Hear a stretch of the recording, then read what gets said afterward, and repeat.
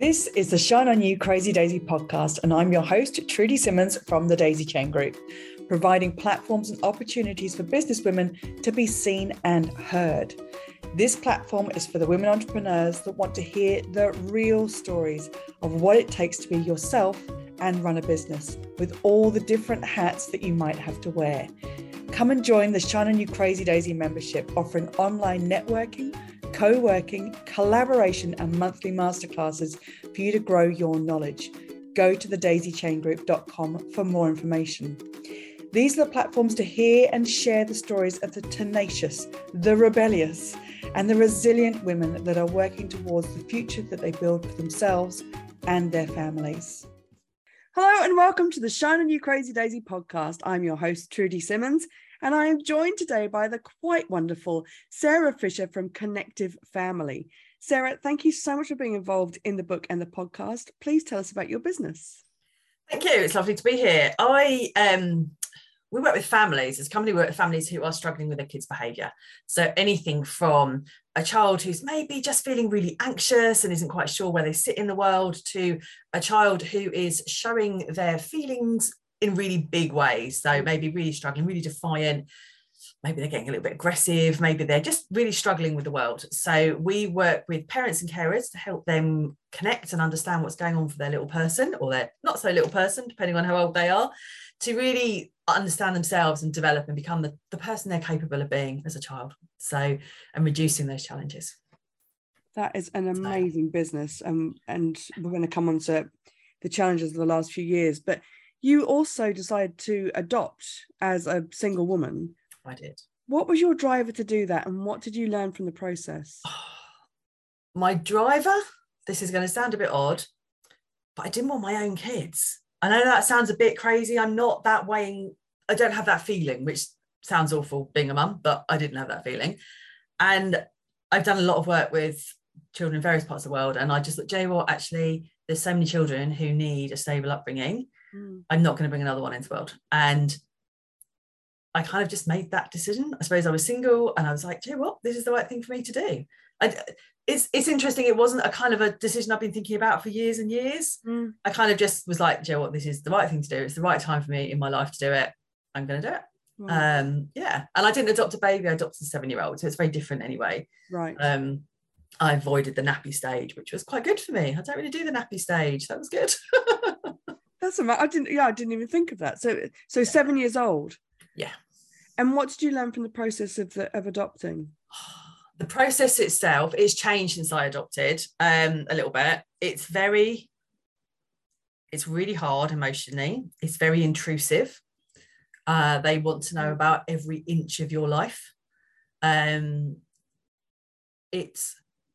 does really make you think and reflect on kind of your own upbringing, because obviously that's an important part of parenting, isn't it? How you were parented has a huge impact on how you parent. But it does need to be like that. Yeah, it needs to be, because being a parent anyway isn't the easiest job on the planet. Parenting a traumatized child is just off the scale hard at times. So they need to make sure you're doing it for the right reasons, and that you've got the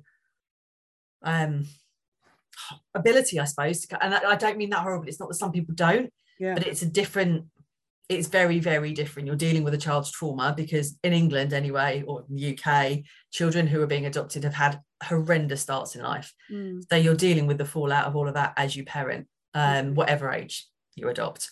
So it's very different to kind of parenting a birth child. And obviously my son was 7. I didn't know him. He'd had 7 years of his life that I knew nothing about. Yeah. So yeah. It's an incredible process for you to go through and for anybody to take on board. But I would think that in that opening up that you have to do about all facets of your life, it must be incredibly raw for you to have to look at all of these things and think, can I do this? Is this the right thing? And a 7-year-old is different from a baby. All of those things that come into these bigger decisions of adoption. I don't know anybody else that's adopted, so it was really interesting when I read that. So I hope you don't mind me asking. No, I don't at all. And you're right, it is, because I parent differently to every one of my friends. because my son's needs are different. Now, if I'd had a birth child who was neurodiverse, so maybe has autism, ADHD, I'd be parenting slightly differently anyway. But you have to really think, can I handle it? The vast majority of families who adopt in the UK experience child-to-parent violence, which we did here.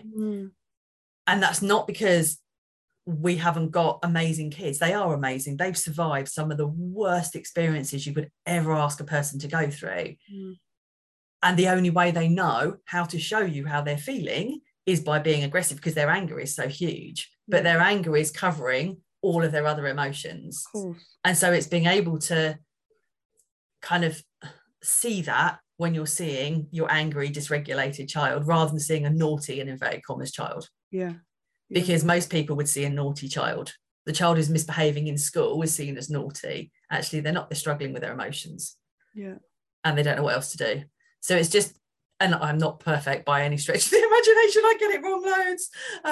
But it's trying to see it like that and trying to stay calm in that moment. Go, actually, my child is really scared right now. They're really frightened right now. And we could be at home. It's not that there's something that's happened. It might be that a car's backfired outside and that triggers them. Like a war veteran, like an army veteran can be triggered by, a firework going off, or an adopted child could be triggered by anything, and you might not know what it is. So you're kind of, but you can heal from the trauma. And there's loads of amazing therapies out there now that really help us to help our children to heal from what they've gone through. But it's a long, tricky road, should we say. Bless you. What's helped you most in growing your business? Being really, really passionate about what I do. So I set it up because of what we'd experienced here. I was really fortunate to go on some training that was literally life-changing for me. And at the time, about 7 years ago, it really wasn't available very easily within the UK. And I was like, do you know what? This is nuts. We need to get this out to people. And so I retrained, changed careers, set up, started doing it. And it just kind of snowballed from there, really. And I think having that passion about it, but also having the lived experience. So it's not just a theoretical thing that I'm doing, if that makes sense. I really do get what parents are going through. You also said in the chapter about the inner work that you've done that has helped you enormously in this part of the journey of your business. Yeah, absolutely. I think we don't think about, do we, necessarily how our own upbringing, and I had a lovely upbringing. If my parents are listening, I had a lovely upbringing. It was really nice. But there's always things that maybe we don't have that confidence in ourselves. Maybe we're self-sabotaging ourselves for any number of different reasons. And going through that and doing the inner work with my EFT practitioner and hypnotherapy really helped me kind of actually believe in myself, but also release some of the trauma I'd experienced from my son's behavior. Because if you are a parent being, in my case, being hit by your child, it is really traumatizing. And you can kind of go, I'm the adult, it's fine. No, it's not. And so actually for me, releasing that and then going, and actually, I'm not that confident in myself. I don't have much self-belief, even though I had a really good job beforehand and all of those things. As we know, being visible is a big part of running a business, and you have to have the confidence in yourself. So doing that inner work kind of helped me go, actually, I am quite good at what I do. Actually, I'm not that bad a parent. Do you know what I mean? And all those little things that kind of just go, oh, and of course, once that starts, that snowballs, doesn't it? And you start to, other things start opening up, and you can get out there in front of more people, so you can grow the business more, you believe in yourself more, you start looking after yourself more, which is critical for all of us. And, all of those little things that, you eat potentially slightly less chocolate and a little more fruit and veg, in theory. Not very often, obviously, but in theory. But it's all those things. I think that inner work just helped me kind of believe in myself and believe I could do it. Which at times I really didn't. Such an important part of the process. Your skills were so needed over COVID and in the recovery that we're all going through now. What effects are you seeing in children? I would say real range, actually. There's a number of kids who seem to have come out of it without kind of noticing it's happened. So they're back in, they're being social, they're doing all of those things. And then there's the other end of the spectrum where children still aren't leaving their bedrooms and literally don't want to leave the house. I've seen a huge increase in the number of children avoiding school because they cannot cope in that busy environment with lots of people around them, having gone from being at home, as we all were for a long period of time, hardly seeing anybody, they're finding the school environment just too overwhelming. The noise, the number of people, the hustle, the bustle, you know, the fact that we spent 2 years telling them it's not safe being around people, and all of a sudden it is safe. You know, all of those things that for us as adults has been quite hard to get our heads around. So we're seeing a lot of school avoidance, massive levels of increased anxiety, struggling with friendships, you know, just socializing because everything went online. So actually being face to face with somebody, they're like, oh, what do we do? We don't quite know, you know, it feels all weird. A huge increase in violence I saw over the first couple of years of the pandemic, particularly from children again, but that's their stress response. You know, it's nothing more than their stress response. And also stressed parents. And stressed parents has a huge impact on their children. You know, I know, and you also do from that look. When you're a stressed parent, you respond differently. You know, so when your child says, can I have, and you're like, really, that's the 8th time you've asked for a biscuit in the last 20 minutes, are you, you know, you get stressed about it. Whereas if you're relaxed and chilled out, you're like, oh, come on, you're not having another one, go away. Do you know what I mean? You know, your response is really different. And of course, if you're a parent responding in a stressed way, that stress then feeds into your child. And that's not to say that's, you know, it's not going to damage them for life, but if we're doing it all the time, it has an impact on how they respond as well. I find this all so fascinating again, because with a 10-year-old child that was going to school from the age of, I don't know, 5 or whatever, 20% of their life we were in lockdown, not sure whether they were going to school, not going to school, whether it was safe, not safe, whether they were allowed people, not allowed around people, whether they were turning up online and it wasn't working or it was working. 20% of their life for a 10-year-old. That's an incredible amount of time for them to just, for people to think that it's just, well, we're stopped now. Everything's back to normal. That their normal is not going to be the same for a while. No, it's not. And you have some children, who were due to go into reception who didn't start school until year 2. Yeah. And you just think, wow, okay. And teenagers who've lost those critical socializing years. My son is now schooled from home, and we don't homeschool because we did half a day of the first lockdown and agreed that wasn't going to work. One of us would end up in jail for murder, so we stopped doing that. And but he's at an online school because he's like, I just can't. I love my school, I love the teachers, but I can't cope with the number of people around me. And so he's now doing that, and he's flourishing again. And he's starting to come out of his shell and feel safe again. But you can't tell a child on a Friday it's okay to be at school, but a Monday you can't even leave the house because it's too dangerous. Yes. And not expect some sort of fallout from that. And that, you're right, it's that living in that level of inconsistency for 2 years was really hard. So it will affect them. And some kids were only just now seeing the fallout from the last few years. It's only just now coming out.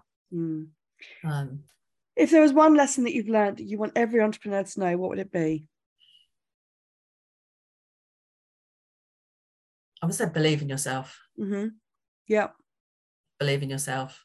Back yourself and just keep going and listen. Back yourself and listen to your gut. If your gut says it's the wrong thing to do, it probably is. If your gut says it's the right thing to do, do it.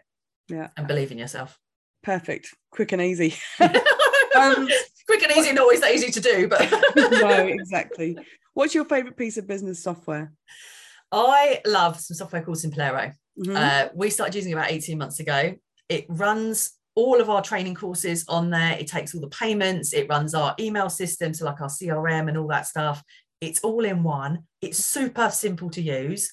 Even I can work it out, which is always a bonus. What buttons to press. The tech support is fantastic. They come back really quickly. I think about 7 days a week now they're working, and they're usually back within a few hours, and they'll talk you through it. Do you know what I mean? They're fantastic. It's good. And it's not ridiculously expensive compared to other bits of software, given how much it does. Do you know what I mean? It does everything in one. Connects to Stripe, takes all your payments, all that kind of malarkey as well. So that is mine. It does that. Any automation I'm up for. It automates everything, and you can set up your funnels through it. You can do everything, and it's all. There's loads of it I can't even work out how to use yet. Do you know what I mean? Like, I don't use, and but it's whiz bang. It's brilliant, absolutely fantastic. Whiz bang. Yes. No better testimony. Sarah, you are doing an incredible job with Connected Family, and thank you so much for being involved in the book and the podcast. Thank you. It's really good to be part of it. Thank you for listening. If you like what you've heard, please leave a review and come back for more inspiration. If you're a businesswoman looking for that community that will support you and lift you up, come and join the Shine On You Crazy Daisy membership, offering online networking, co-working, collaboration and monthly masterclasses to grow your knowledge. Go to thedaisychaingroup.com for more information. And for even more inspiration, please go to the link under this video and get your copy of the Shine On You Crazy Daisy series of books with inspirational and motivating stories from businesswomen around the world.